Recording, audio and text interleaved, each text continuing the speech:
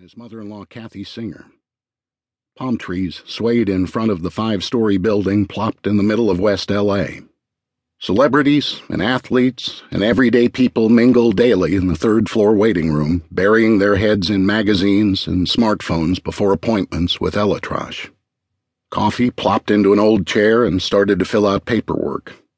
The signatures seemed endless. Coffee didn't bother reading the documents. His eyes drooped. He hadn't slept very well. Stan Conti, a trainer for Coffee's team, the Los Angeles Dodgers, slipped into the room and pulled Jennifer aside. "How's Todd?" Conti asked. "He kept saying he didn't want to have surgery," she said. Coffee didn't know what to feel. His livelihood mocked him. It wasn't just the allograft.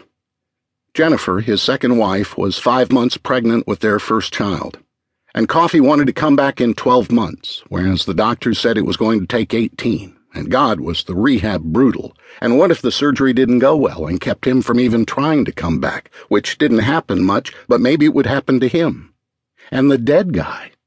Please, Doc, not the dead guy.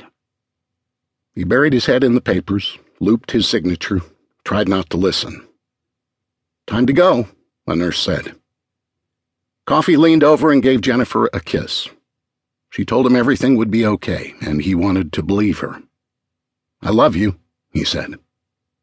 The nurse whisked him through a door and back to an operating room where Elatrosh soon would join them.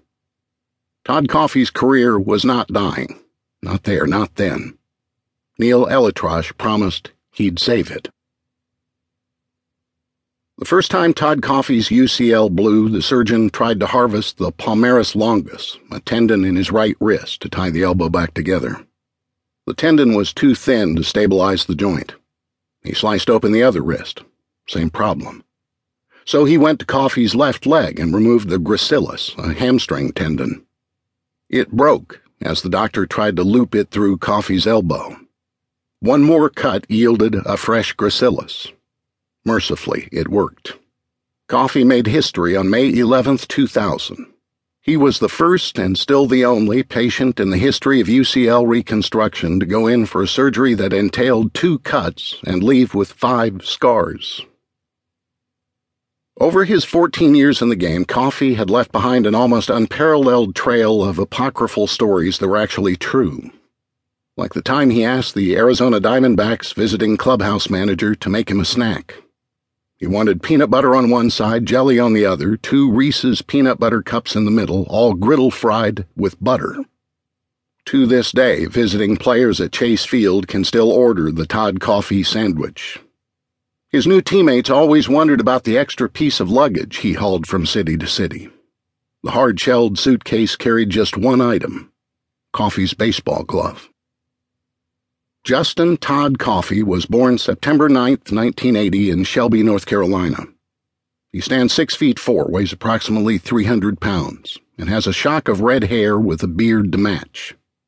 Fans know him best for his exuberant sprints from the bullpen to the pitcher's mound, during which many of those 300 pounds gyrate in manners only physicists can explain, and which tens of thousands of YouTube viewers have enjoyed. For 7 years, he clawed through the minor leagues, the 12-hour bus trips and fast food dinners in bunk-ass towns for nothing pay and even less hope. Eventually, he found a role as a bullpen piece for the Cincinnati Reds, where he became a cult favorite. Although he is smarter than his goofy persona might suggest, Coffey fits the stereotype of a man playing a kid's game. He still drinks whole milk, watches Star Trek, and obsesses over Blood Bowl, a football-rugby hybrid dice game that involves painting figurines and having them disfigure one another. Coffey's career had been far better than most, even if instability defined it. His career earnings totaled nearly $7 million as an average reliever for 8 years. Cincinnati had released him on his birthday in 2008, and the Milwaukee Brewers and Washington Nationals subsequently let him walk via free agency, and his current Dodgers contract would expire at the end of 2012, leaving him jobless for the first time since a Reds executive tried to talk him out of signing as a 17-year-old. It was another of Coffey's odd stories. After Cincinnati chose him in the 41st round of the 1998 draft, the team wanted to watch him pitch in junior